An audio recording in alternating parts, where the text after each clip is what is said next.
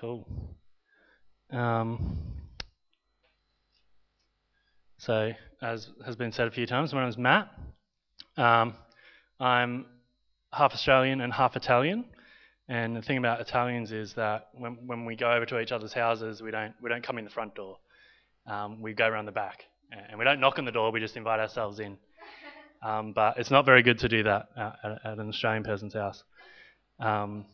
So with that in mind, we'll start by going through the front door and by acknowledging the traditional owners of the land that we're meeting on, the Wurundjeri people of the Kulin Nation, and just pay our respects to their elders, past, present, and emerging.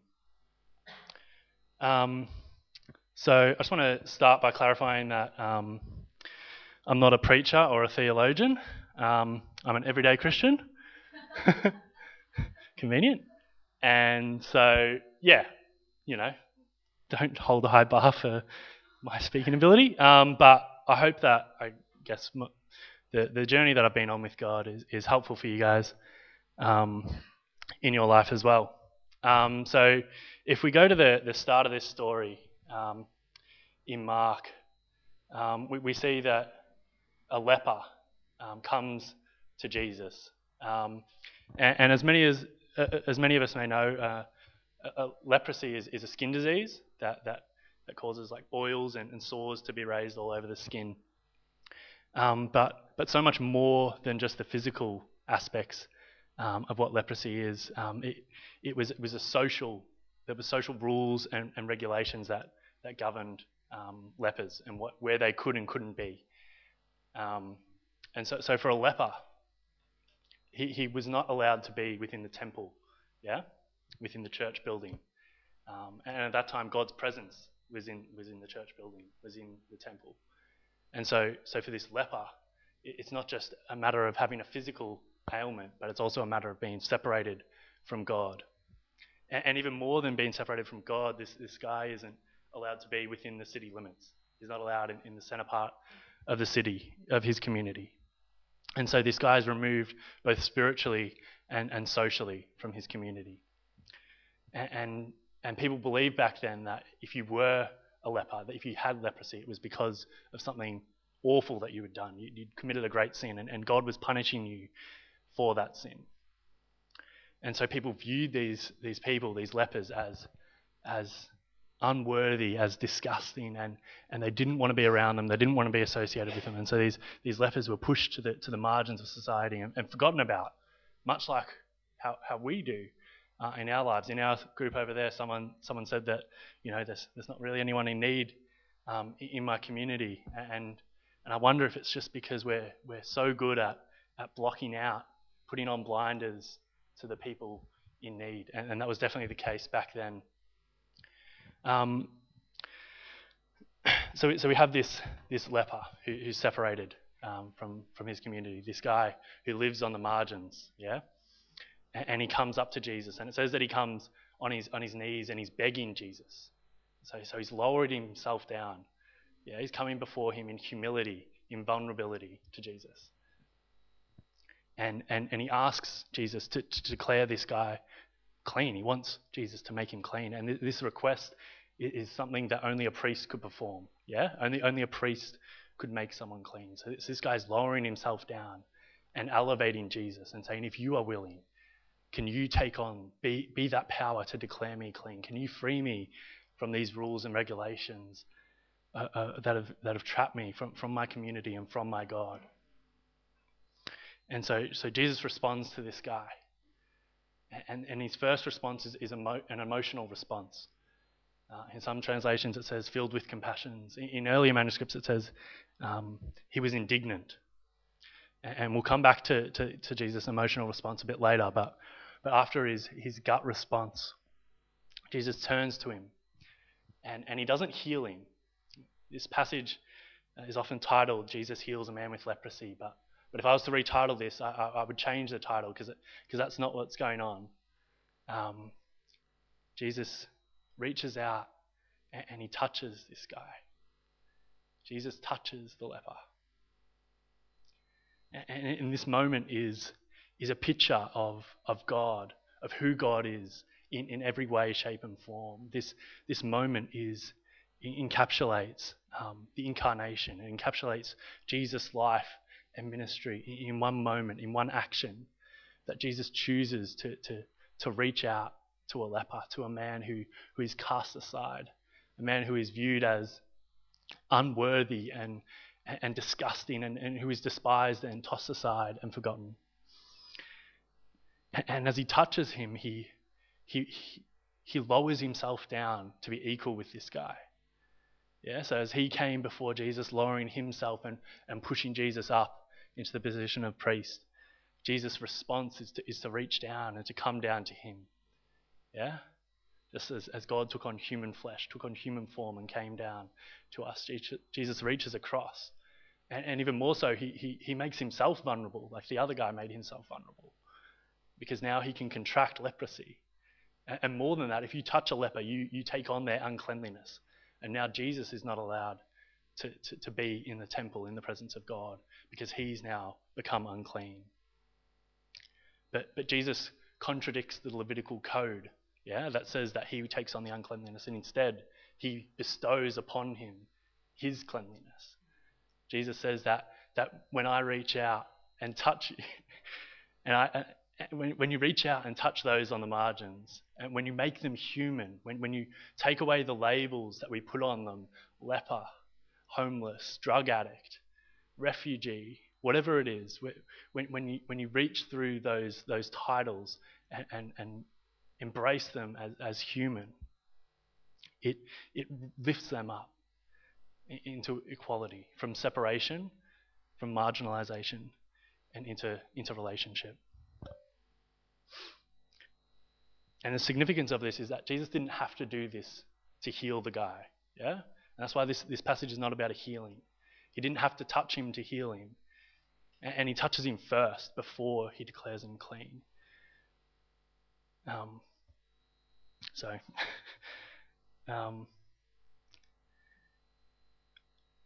Because to declare someone clean is to encapsulate all three aspects of this man's affliction. To heal him physically, yes, but also socially and spiritually. To declare him clean is to enable him to move back into his community with his friends and his family, and to be able to go into the presence of God, to be able to pray to his God and have connection with God. And Jesus shows this over and over and over again in the Gospels, as he reaches out and touches those on the margins, the poor and the disabled, and the women and the children who are neglected and viewed as lesser than, who are viewed as less than human. You see, the lasting significance of Jesus' life and ministry is not that he healed the leper, it's that he loved the leper, that he reached out and touched the leper, because nobody touched a leper. And so this story that we have here of God reaching across and reaching down to us is something that has really impacted my life. And so I'm going to share with you a bit of the way that this has come into being for me. And so I'll take you back to about 2013. And at this time we had a big political debate going on that is still going on. And we had Tony Abbott at the height of his Stop the Boats campaign. And he was talking about refugees, and he turned these people into a political issue, into a political football. And he claimed that these people were illegal, that what they were doing was wrong, that these were economic refugees who were coming here to seek economic gain, to better their lives financially, and that the situation that they were in was of their own making, and it was not our fault. They chose the life that they lived. And so as this debate was going on, I decided that I wanted to try and understand this a bit more. And so I was studying social work, and so I started doing assignments on refugees and trying to dig into the issues and the backstory and trying to understand what it was like for these guys. And soon after I started writing these assignments, I actually met someone, Brad, who's here, and he was visiting refugees in detention about 20 minutes from my place. And I can remember the first time that I went to visit, and I came through the gate and went into this weird little room and sat down with this guy and started talking to him and got to know him. hearing his story, and I can remember just thinking to myself afterwards, I have no idea what I'm doing here, but I know that I have to keep coming. I have to keep visiting. And so I did. I kept visiting. This was about 6 years ago, and I've been visiting every week for 6 years. And as I've done this, I've got to know quite a lot of people. And I'll share with you a story of one of my friends. We'll call him Raj. And Raj was born into a civil war in Sri Lanka. He grew up with violence and terrible things happening all around him. His uncle was killed by extremist Buddhist monks when he was just a kid. The local primary school he went to was bombed by the government. And men, particularly young men his age, were routinely kidnapped by the notorious white vans that would come around at night. And this was the life that Raj was born into. And in 2009, at the height of the violence in the civil war, as the government killed over 100,000 Tamil civilians in 100 days, Raj fled and he jumped on a boat and he arrived in Christmas Island. And then he was transferred across the country multiple times until he ended up in Melbourne, in Broadmeadows.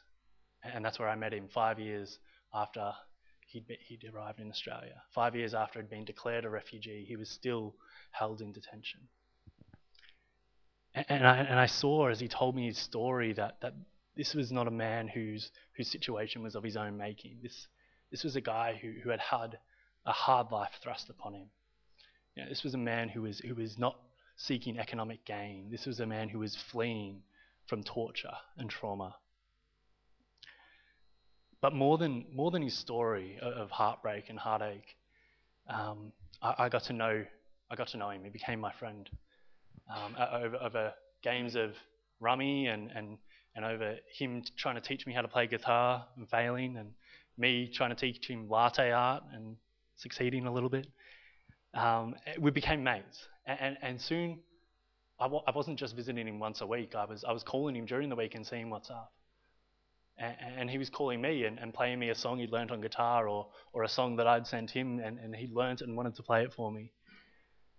Now, you see, before I visited, before I got to know Raj, refugees were a topic to be discussed. They were an issue to be debated about politics and theology and ethics. But as I got to know Raj, refugees became my friends.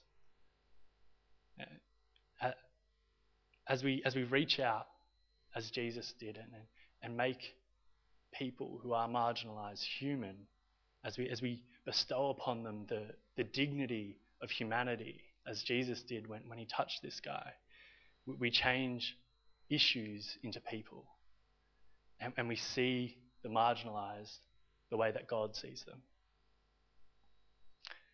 And as you start to humanise people who are marginalised by our society, you start to rub up against those in power and the people who put them on the margins, and you start to get angry. And so we'll come back to that word that Jesus used, indignant or filled with compassion, when this leper approaches him. The word that I think Lockie read out was filled with compassion, that Jesus was filled with compassion as this man approached him. But in earlier manuscripts, the word is indignant. And I think they changed it perhaps because they were afraid of, Jesus getting angry. Why is he angry at a leper? This is strange. But as we read further on, and as we start to understand the purity code that this man was living under, we can see the anger that Jesus had at this man's situation, that he'd been so separated from God, so separated from his community, and the way that he had been treated and viewed. Sorry. And this is demonstrated further as we read down in verse 44. Jesus sends him away with a strong warning, and he says, "See that you don't tell this to anyone, but go, show yourself to the priest, and offer the sacrifices that Moses commanded for your cleansing as a testimony to you." And this last phrase here, a testimony to them, is actually better translated as a testimony against them. Later on in Mark 6, Jesus uses this same phrase for the disciples. He says, if a town rejects you, take your sandals off and shake the dust off your feet as a testimony against that town. You see, this is Jesus asking this man to go before those who are in power, the priest, the highest, the religious, those who claim to represent God, and say to them, what you have done, the way that you have treated me, this is unjust. My God doesn't see me this way. I don't need your sacrifices to make me clean, to be in the presence of God. You see, Jesus doesn't just stand alongside the oppressed. He doesn't just love them and have compassion for them. He rises up against the oppressors and the people who put them there. And this is clear in Luke, in the Gospel of Luke. The first sermon Jesus gives as he comes into the temple, he reads from Isaiah 61. And he says, "The Spirit of the Lord is on me, because he has anointed me to proclaim good news to the poor. He has sent me to proclaim freedom for the prisoners and recovery of sight for the blind, to set the oppressed free, to proclaim the year of the Lord's favour." You see, this is our God's mission. This is Jesus' mission as he comes to us, to free those who are oppressed, to free those who our society and our religious people say are not worthy of God, to equalize them, to make them human, to come alongside them, to stand up for them and with them. And this is something that I started to learn as I became close friends with Raj. I started to feel in my gut that I cannot call myself your friend unless I do something about this. I cannot love you if I don't do something about the situation that you're in. And so I started writing letters to ministers and meeting with my local MP and trying to explain his story and be like, this is what is happening for this man. How can this be? How can our society stand this injustice that he's experiencing 6 years in detention? And I went on my first protest at this time. There was 30 men in the same situation as Raj, and we walked around the CBD for 30 hours. It was the first time I'd partaken in anything political, but for me this wasn't political. This was a personal action. I wasn't out there campaigning for some political party, and I'm not campaigning for any political party now. This is a deeply personal matter of justice. This is a deeply personal matter about God's call on his people, on the reality of life for my friends who live 20 minutes away, locked up, still.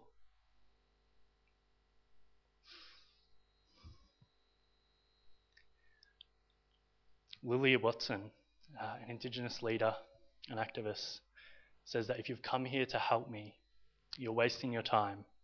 But if you've come because your liberation is bound up with mine, then let us work together. And this is the kind of life that Jesus calls us to. He doesn't just call us to love our neighbours as ourselves, to see those in need and have compassion. He calls us to stand alongside them in their oppression, to have our lives bound with theirs, to take on the injustice that they're suffering, just as God took on this man's uncleanliness as he touched him, as he became vulnerable for him and with him, and called him to stand up against the powers that be.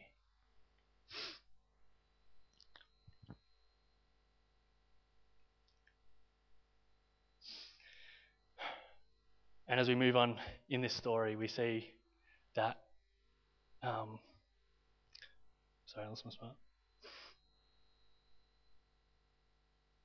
Oh, there I am. We see that this man doesn't follow Jesus' direction to stand up to these powers.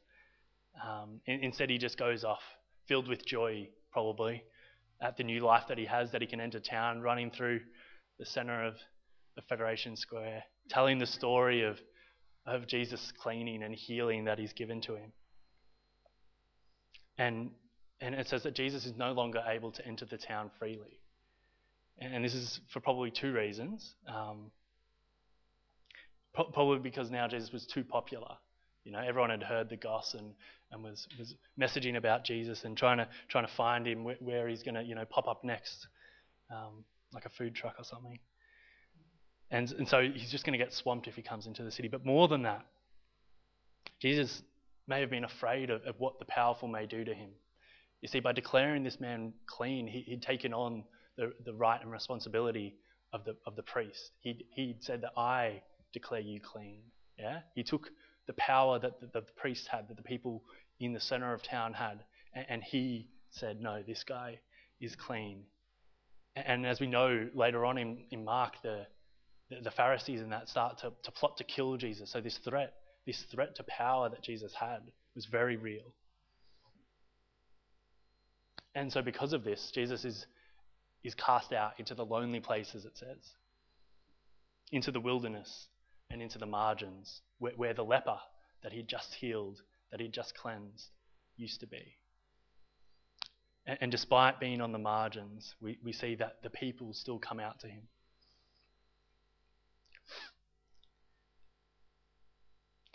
A friend of mine likes to say, where you stand determines what you see. And we don't have a God who stands at the center of town. We have a God who comes out, who comes down to us, becomes human, and comes out to the margins. You see, because when you're at the center of town, the purity laws and the social standards that we have, they make perfect sense. But as you take a step back and you live alongside those who the purity laws affect, when you stand next to the leper and live life with them, then you start to see the injustice that these rules and regulations have. And so, as I said before, as Jesus incarnated and came and moved out to Nazareth and grew up there, last year I decided to move out to Broady, and with the idea to do what Jesus does in this passage, to go out onto the margin and to build a Christ-centered community of people. And I wanted it to be a place where people on the margins could come and find peace, find family, find friendship, particularly for my mates who'd been released from detention, for these guys who had no family, whose families were lost or were back home. And so my house is an open house. I have friends who can come over any time. I have one friend who's got a key to my house and he uses it liberally. And so this means that sometimes when I come home late from a long day at work and been on the phone to DHS for an hour and a half or something and ready to have a good nap, there's a whole bunch of Somali guys I've never met in my living room, and they're making me cups of tea and coffee. And what means that my friend on his way home from work will often park at my house in the hopes that I'll be there so he doesn't have to go to the shops to buy dinner, and he'll join us. And luckily for me, my housemate is a chef, so I don't have to cook often. And so I guess I want to leave you guys with a challenge. It's a challenge that I've tried to take on as well. We know that God has a heart for the marginalized, that God loves people who are experiencing oppression. But my challenge to you is, who are the poor and what are their names? Who are the people in your lives that we talked about before? Who are the groups of people that we view as issues, that we forget about, that we push to the side, people that we're afraid to engage with, to talk to, or to handshake?